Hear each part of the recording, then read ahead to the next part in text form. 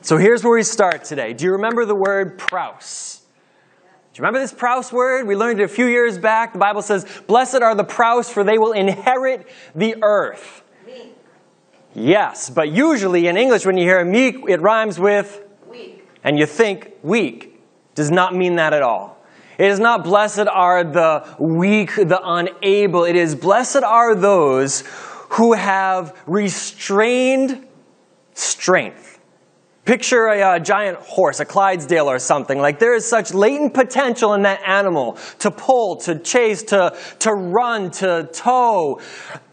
Picture it walking slowly. Has all the strength inherent in it. That is us as the children of God.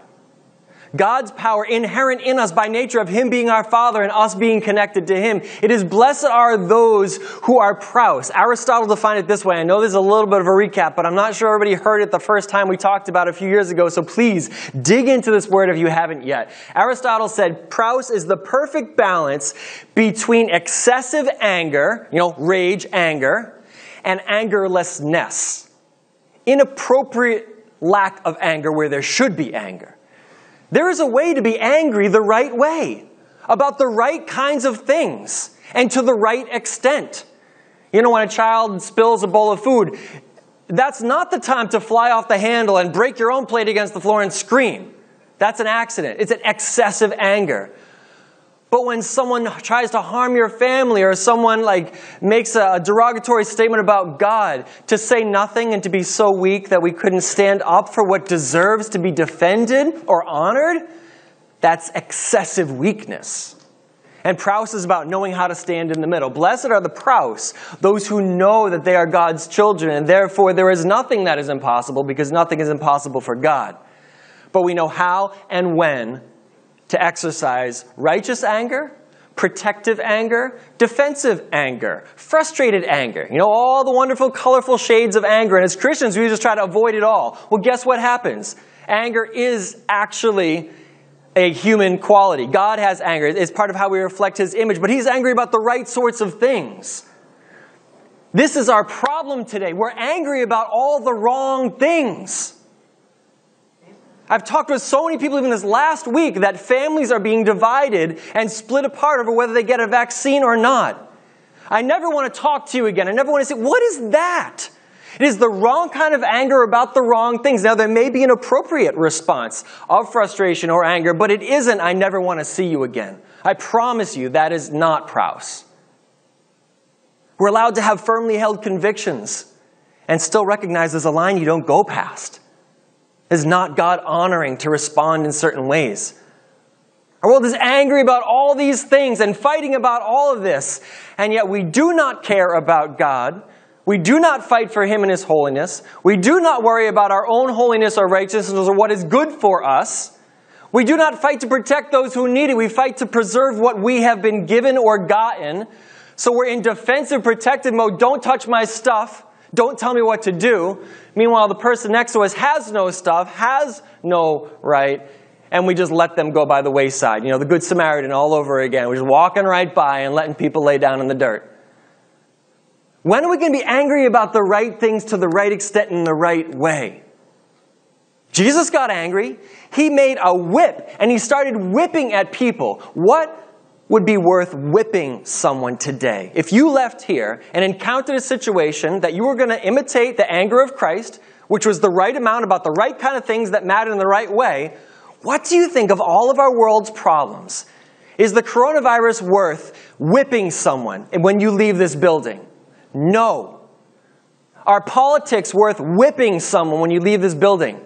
No. Is money worth whipping someone when you leave this building? No. Are the things we're afraid of, or the things we want, or the things we're striving for worth whipping someone else so that we can be safe, empowered, successful? No. We're going to read Jesus in the temple throwing over tables. We're not going to read it, but I'll just mention there's this place in Mark 3 also where Jesus is about to heal a man whose hand was withered, and it's on Saturday, their Sabbath day, and he looks around and he says, who thinks it's not right for me to heal this man's hand because it's supposed to be a day of rest? And nobody answers him, right? They're feeling small in that moment. And the words in the Gospel of Mark says, he looked at them with anger.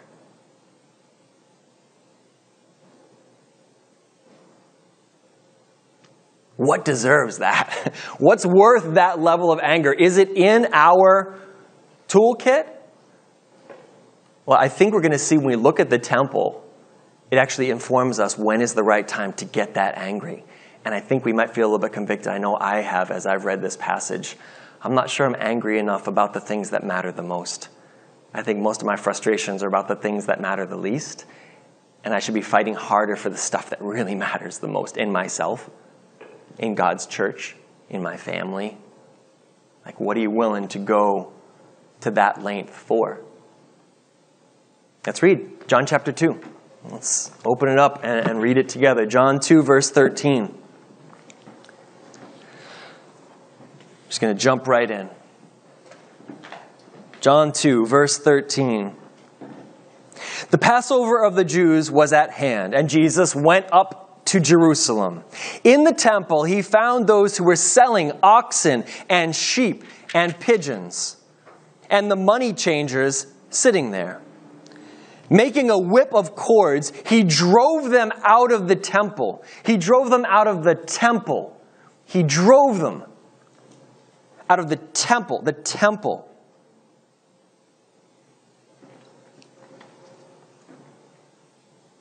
With their sheep and their oxen.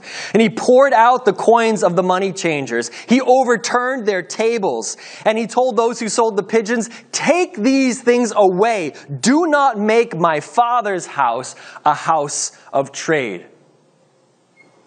His disciples remembered that it was written in Psalm. This is Psalm 69. If we have time, we'll go and look at it. "Zeal for your house will consume me." It's a prophecy. Will consume me. It's a prophecy. One will come, and zeal for God's house will consume him. And they're like, we're seeing this. This is what's going on right now. This is the prophecy. Verse 18. So the Jews said to him, those around, not his disciples, the others, looking at him, "Well, what sign do you show us for doing these things? Prove it. Who are you?" And Jesus answered them, "Destroy this temple, and in 3 days I will raise it up." So the Jews said, "It's taken 46 years to build this temple." This was Herod's temple. It's a rebuilt thing. It's an extravagant, ornate, gold filigree kind of thing. It would be worked on for another 20 years after Jesus makes this statement. This is like a 65-year project, pouring money in to God's temple. They look and say, what? It's taken 46 years to build this temple. You're going to raise it in 3 days? But he was speaking about the temple of his body. His body is the temple. Temple here, where he's introducing a shift. When, therefore, he was raised from the dead, his disciples looked back and remembered that he had said this, and they believed the scripture and the word that Jesus had spoken. So the first thing that's happening here, just notice, like Jesus is saying, temple old, temple new. You've got a temple here, but the temple I'm going to start talking to you about doesn't have anything to do with the paving stones and with the gold filigree. I, he said, am the temple of God.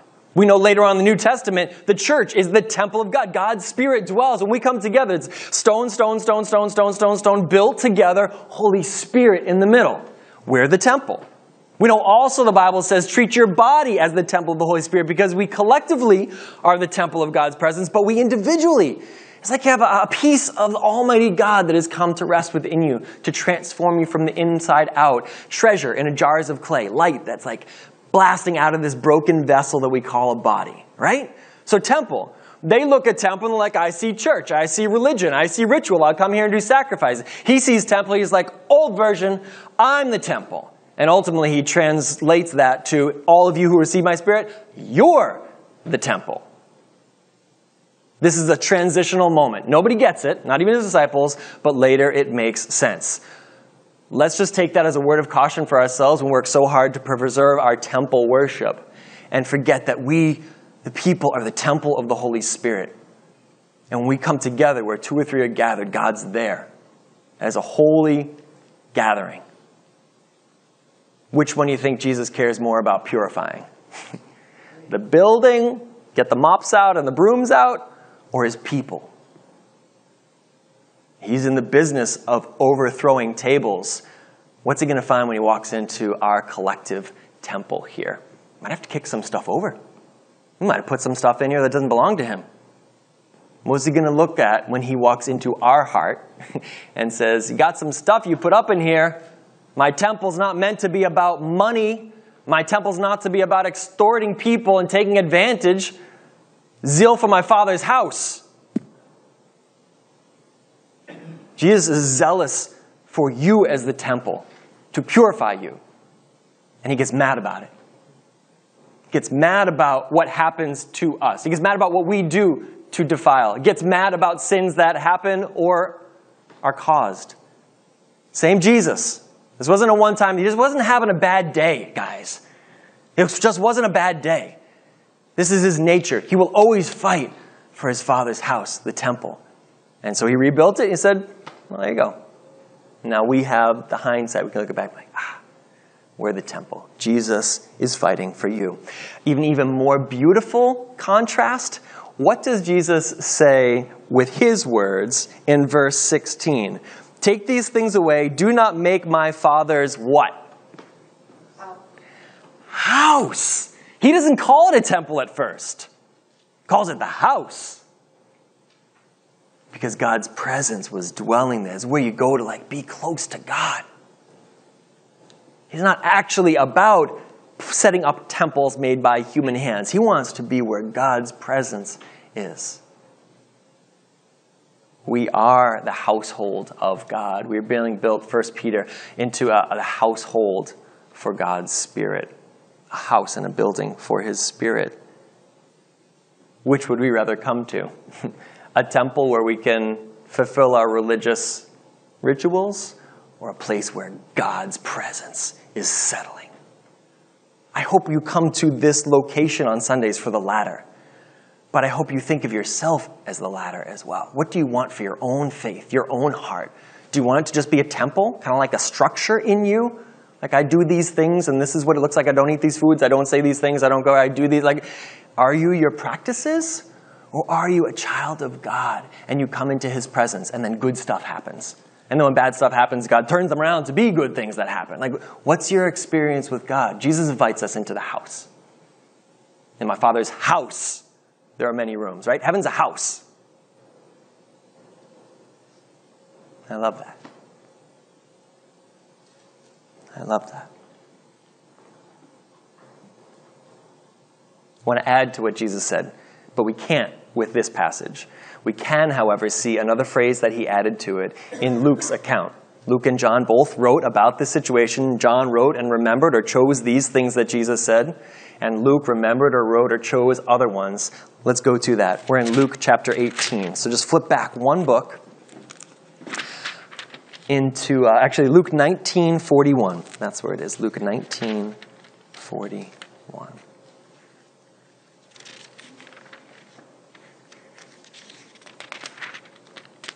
There we go. Luke 19:41. When Jesus drew near to Jerusalem and saw the city, he wept over it.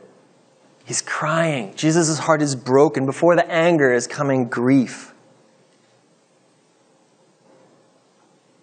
That's how it needs to be for us too.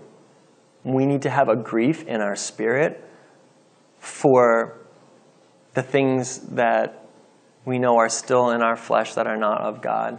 And that grief needs to turn into anger, not into depression or discouragement or failure or self-doubt or God doubt. Start with grief.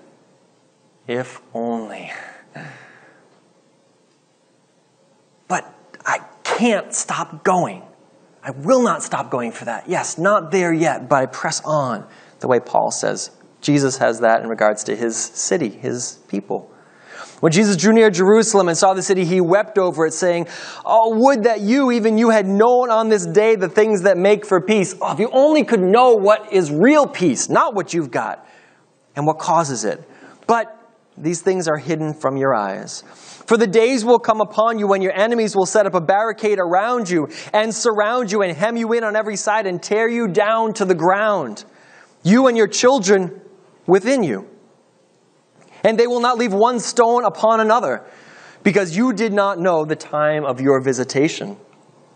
Then he entered into the temple, began to drive out those who sold, saying to them, "It is written, my house will be called a house of prayer, but you've made it a den of robbers." My house. What did he say in John? You have made my Father's house. What does Luke write?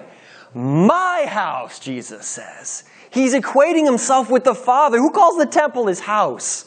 Jesus, the Son of God. That's John chapter 1. The Word was in the beginning with God. I love that distinction. What are you doing in my Father's house? This is my house too.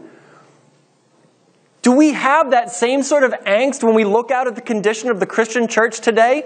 What are you doing in my Father's house? This is my house too. I have to live in this house. Do we weep over the condition of the church? And then does it make us angry to be wanting to do something about it? That's what's happening here with Christ. He says, it's my house. He doesn't even go temple in this one. He goes, my house. And what kind of house is it? A house of... What's prayer? What's prayer? Simple definition. Conversation. You're just in a relationship. You're just talking to God. That's what families do. You're just talking to your family. I want this house that we call church to be the place where people just come and commune with God and hear from God. And it matters. And all the things that are wrecking that are unacceptable. As for me and my house, we will serve the Lord. We don't need to go to everyone and force them to do everything. We just have to make sure our house is clean. Never mind being judgmental about all the things that are wrong in the world. Look at ourselves. Where do we just need to clean house? If Jesus is coming in, where does he want us to toss some tables over, get rid of some money? Because this is, by and large, a monetary thing. And this takes us to, further on in the New Testament. You can't love both God and money. Money gets in.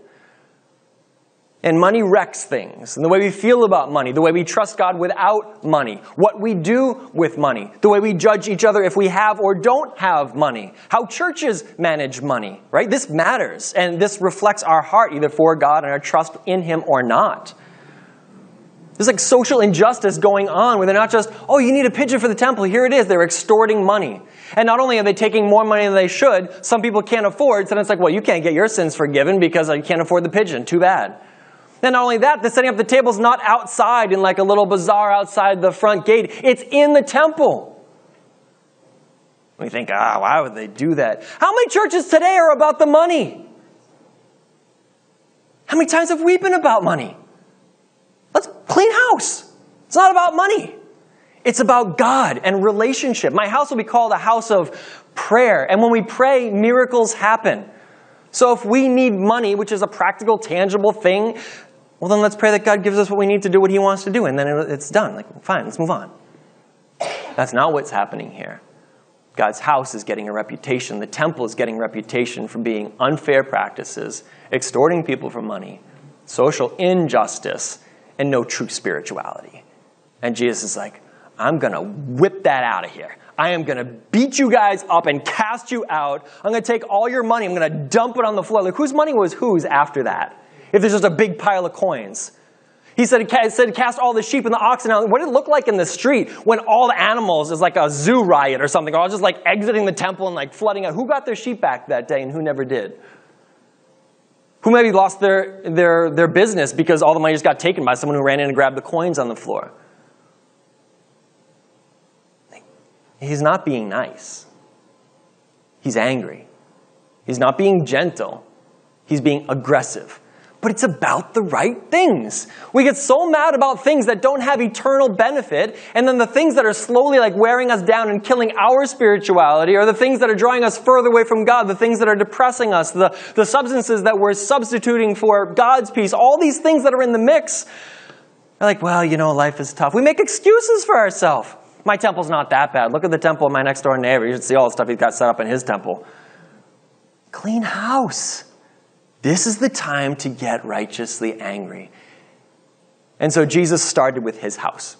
He didn't go to his next door neighbors. It's my Father's house. This is my house. Start with our house.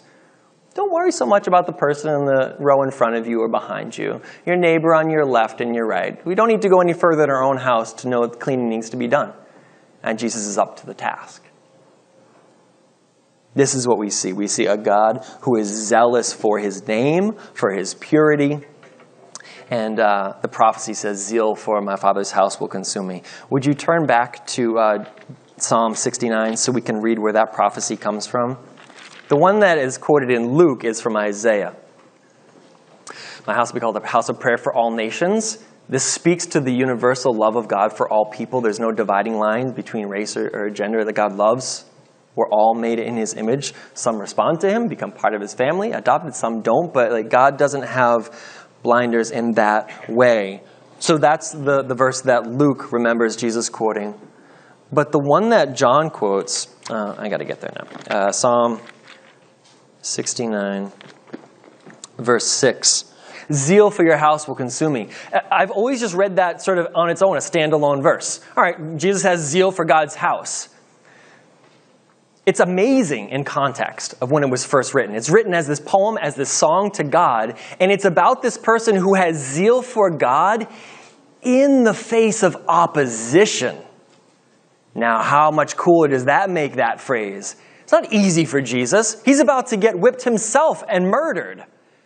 This isn't just, well, I'm Jesus and I know the future and so it's going to be okay. No, this is in the face of people taunting and persecuting, whatever. Just like resilient persistence in fighting for the purity of God's house. Zeal. Not easy zeal. Hard fought, hard won, persistent zeal. The same kind we have to have for our lifetime. So just read a chunk of Psalm 69 with me, and we'll see when that comes in. Like, oh, zeal in this world. Because I think it feels like our world. This to me feels like our opposition. Psalm 69:6. Let not those who hope in you be put to shame through me, O Lord God of hosts. Don't let me be the problem for others. Let not those who seek you be brought to dishonor through me. Don't let me be the problem for someone else when they're seeking you, O God of Israel. Verse 7, for it is for your sake that I have borne reproach. It's David, right? King David. Like, I'm taking these hits for your sake, God. That dishonor has covered my face. I've become like a stranger to my brothers and an alien to my mother's sons. For zeal for your house, God's house, has consumed me. And the reproaches of those who reproach you have fallen on me. And when I wept and I humbled my soul with fasting, it became a reproach, mocked. When I made sackcloth my clothing, it became a byword, contempt. I'm the talk of those who sit in the gate. The drunkards make songs about me. King David writes, but as for me, my prayer is to you, O Lord, at an acceptable time, O God, in the abundance of your steadfast love, answer me in your saving faithfulness. How cool is it that Jesus knew all of this when he picked the one sentence?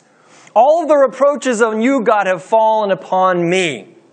At an acceptable time, when your time is right, bring me the deliverance that I know you have, because I'm covered in dishonor right now. But zeal for your house, not just temple worship, but your house. And so I, verse 13, pray. My prayer is to you because I'm in a relationship. King David, Jesus, us. Same. Right? It's so beautiful. It's so beautiful. And that's what it's going to take. If we start putting up boundaries in our life and say, I don't think that this place that I go, or this thing that I watch, or this friend that I have, or this fear that I protect, or this anger that I don't know if those things are from God. I think I need to start making some changes in my life, in my calendar, in my thought patterns. Well, we've been very content with the people around us in those places. They're going to feel like, well, who are you? What are you doing? What's the matter with you? Are you trying to be better than me? Like, you think you're something special? Like, or is this going to change everything if you just do this one thing? This is some big deal? zeal for God's house will bring mockers, doubters, haters who watch you and either just think you're an idiot and it's useless and a waste of time, or they will feel convicted themselves and lash out with frustration, secretly thinking, yeah, I know, I probably shouldn't be doing this either. Who are you to say that? Who are you to do that? And all those things fell on Jesus year after year after year of ministry until the acceptable time for God to deliver. And I love that. I love Psalm 69 into the context of John chapter 2. I encourage you to read the whole psalm. And this is what we need to tie it all together with. I think it is our right and our responsibility to fight for the purity of God's church. It is your right. You are a Christian. This is your house too. It is your right to say, I don't want to allow those things into God's house. I'm here trying to live in relationship with Him, and this thing is stopping it. It's your right. You are the people of the church of this age, so we can't look back to Christians who have already gone into glory and be like, well, they said good things, but I wouldn't know what to do with it. They're not here right now. We are. It's our task. It's our right to be the owners and the operators of the kingdom, because the kingdom isn't a building, it's the people. So if we're the people, it's our right, but it's also our responsibility. If we don't, who will? Can Jesus make the stones cry out? Yes. So maybe that's the answer. Stones. So which would you rather? You're going to say something, you can wait for the stones to talk.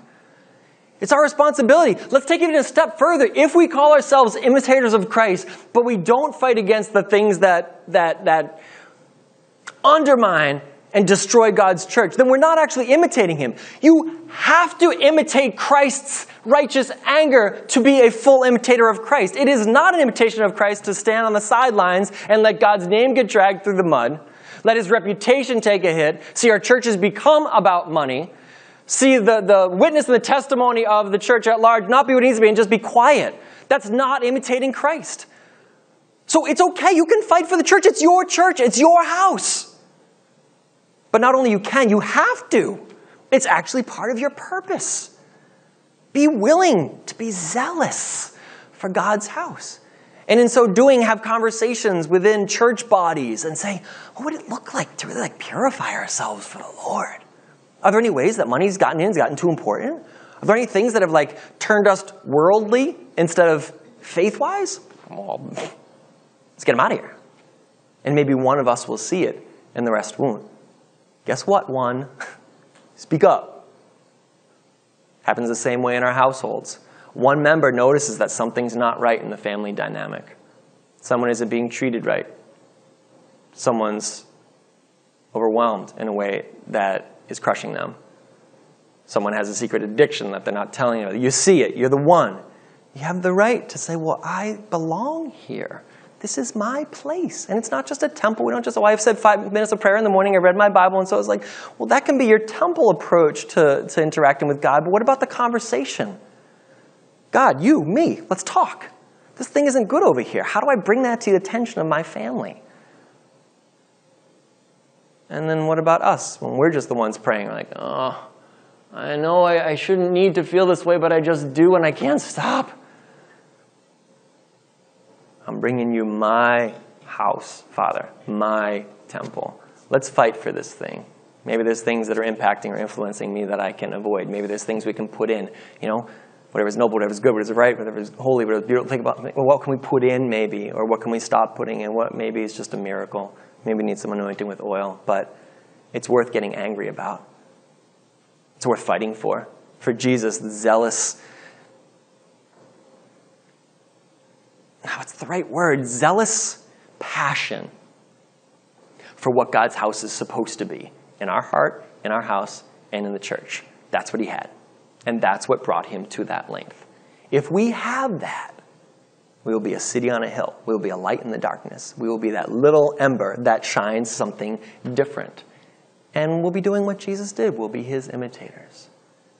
So the question is, what does cleaning house look like for us as a church? What does cleaning house look like for us as families? Maybe have some hard conversations. Okay. Is it worth having a hard conversation?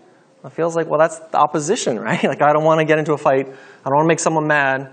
I don't want to feel like responsible. I feel guilty. Like, all these emotions come into play. Maybe that's just your opposition. Will you have zeal for the house of the Lord consume you, so that in the face of all the opposition, even the little voices in our heads talk to us saying otherwise, we just don't stop. Can't stop. Won't stop. And we get mad about it. And we see ourselves fail. And instead of feeling discouraged, we're like irate. This stinking flesh is so weak. Again, this world is still against us. Satan tricked me again. Like, he did that yesterday and it worked. Why did it work again today? Get angry about those things. Oh, we as a church, we became a nice country club and we smiled at each other, but everyone's lives fell apart. Why did that happen again? When are we going to get mad about the stuff that has to do with holiness and the presence of God? And who cares about all the other stuff that's just the details and the distractions, the smoke screen? It's not what matters. You can gain all that and still lose your soul. So why not just fight for our soul? Why not fight for the soul of our neighbor? Why not fight for the souls of our children? Why not get mad about that? Like, why are you so mad? If someone asks you that, what could possibly matter more? Show me something that matters more than the soul of my kids. The soul of the church. Christ's bride in this day and age. We don't have to judge. We just have to get into motion. We've got to get into action. Jesus didn't actually tell any of his disciples that. He just stepped up and he did it. So can we be those imitators of Christ in that way? Blessed are the prouse, for they will inherit the earth. So that means to be blessed when you're really angry about things that you should be really angry about, and you express that anger in exactly the right way because it matters. Let's close in prayer. Father God, please stir our emotions, our affections, our desires, our will. Strip away from us the things that cling, that are not of you, the things that insert, the things that will not relent, the things that persist. Thank you for your grace. You forgive and you give mercy, and it's new every morning. So we have no doubts, no fears with you. It's just a wonderful journey with you. I pray for each person here, myself included, Father. Would you please restore to us a wonderful home and relationship with you. May we not feel like outsiders in the kingdom. May we know you are within us and we are within you. Father, we pray to you. Please respond to us. Please protect us and empower us and embolden us. For your glory, for your kingdom, for your church, for your house, and through your Son and your Spirit. We pray it all in Jesus' name. Amen.